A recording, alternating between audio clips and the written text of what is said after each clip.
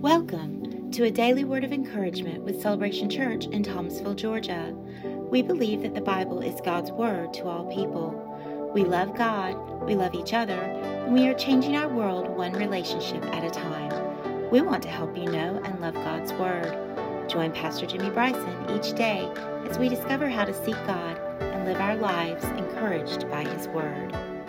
Third thing God does, He always releases His power. That's the whole story we just read. Did you see it? The story we just read. God released His power and He sent fire down from heaven. But it wasn't until Elijah had walked through the process. You're still focusing with me, right? Yeah. So what I'm saying is, don't focus on the power, focus on God. And then when God tells you to do something, you do it. Watch this. And God brings the power in. You see what I'm saying? God will release His power. Can I tell you another story? Yeah. I got a bunch of stories today and a little time. No. Several years ago, David Carlton was with me.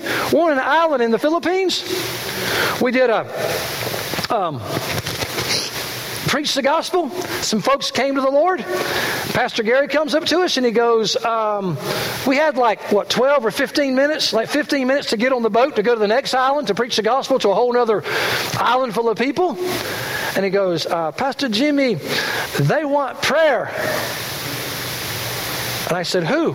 He goes, all. About 100 people in that house. I went, all? All. They want prayer. I went, okay. How much time do we have? And he goes, maybe 15 minutes. Something like that. So I called the team together. Think about this, okay? Maybe 15 minutes. All right, think about these names. David Carlton, Jimmy Bryson, Keith Farmer, Mike Russell. 15 minutes to minister to people. Those of you that know any of those people, you're going, oh my Jesus. 15 minutes. Some going, DC. Mike, look at me, Mike. Look at me, Mike. Keith, look at me, Keith. Look at me, Keith. Jimmy, look, we got 14 minutes. Now here's the deal. We got to be on that boat in 13 minutes and 45 seconds. Jesus is here. I got God bumps. Jesus is here with His power. He is here to heal today. Don't take 13 minutes and 23 seconds praying over one person. Lay hands on them, pray. Let's ask Jesus to release His power to heal, and let's see what God does. It was literally the craziest thing I've ever seen in my life. This is just my testimony. Others can testify what happened to them. Every person that I laid hands on and prayed for was healed to some degree. A little old lady that was walking like this, all of a sudden starts jumping up and down. And that was just crazy. And then DC had prayed. And then DC had, remember the guy that he couldn't see and then he could see a little bit. And, some of the team was a little bit discouraged. I said, hey, Jesus touched the guy twice. Let's just touch him twice. And then, what I'm saying though is, when Jesus is there and you're doing what God told you to do and you're where God told you to be, watch this. You can see God change a bunch of people's lives in 13 minutes and 30 seconds. I know. I'm not saying don't stay with somebody. I'm not saying don't pray with somebody all night. I'm not saying don't hold on. We're going to talk about that next week with Elijah. Elijah persevered in prayer. But what I'm saying is, sometimes we're out there persevering when God just wants us to be where He told us to be and do what He told us to do so He can release His power through us. And the fourth thing that we see there on Mount Carmel is, it's true for us too. When God tells us to do something, He always releases His provision. He always releases His protection. He always releases His power. And He always, watch this, He releases His purpose. I want you to listen to me. He releases His purpose. Because in chapter 18, back in verse 36, he prays and he said, he's asking God to rain down fire from heaven. You ready? He says, so that they will know that you are God. Listen, Elijah says, look, I want them to know that you're God.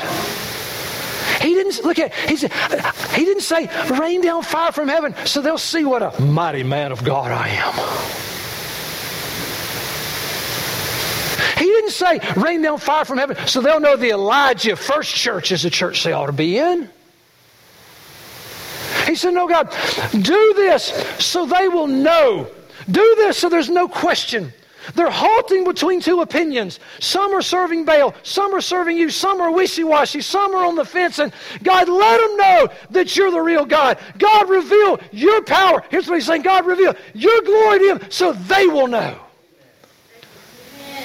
So God was trying to release His glory through the ministry of Elijah. God gets all the glory. And Elijah was willing to minister that way. He was willing to be the front man, but the front man gave God the glory, so he became the back man. Not to be confused with Batman. So he said, that you are God, and that I'm your servant. So what he's saying is, let's let them know, okay, you're God, I'm just a servant. In fact, God, we'll put your name, we'll put your picture, whatever that might look like, we'll put your picture on all the brochures. When we invite people to the conference, we'll even put you out front. That's a novel idea. Well, isn't that a novel idea? To go to a conference somewhere when they're saying, "God's going to be here, y'all come." We're just servants. Rather than, "You come here, we're going to tell you how to do what you ought to be doing, but you're not doing it." You are God. That's the glory. Ready?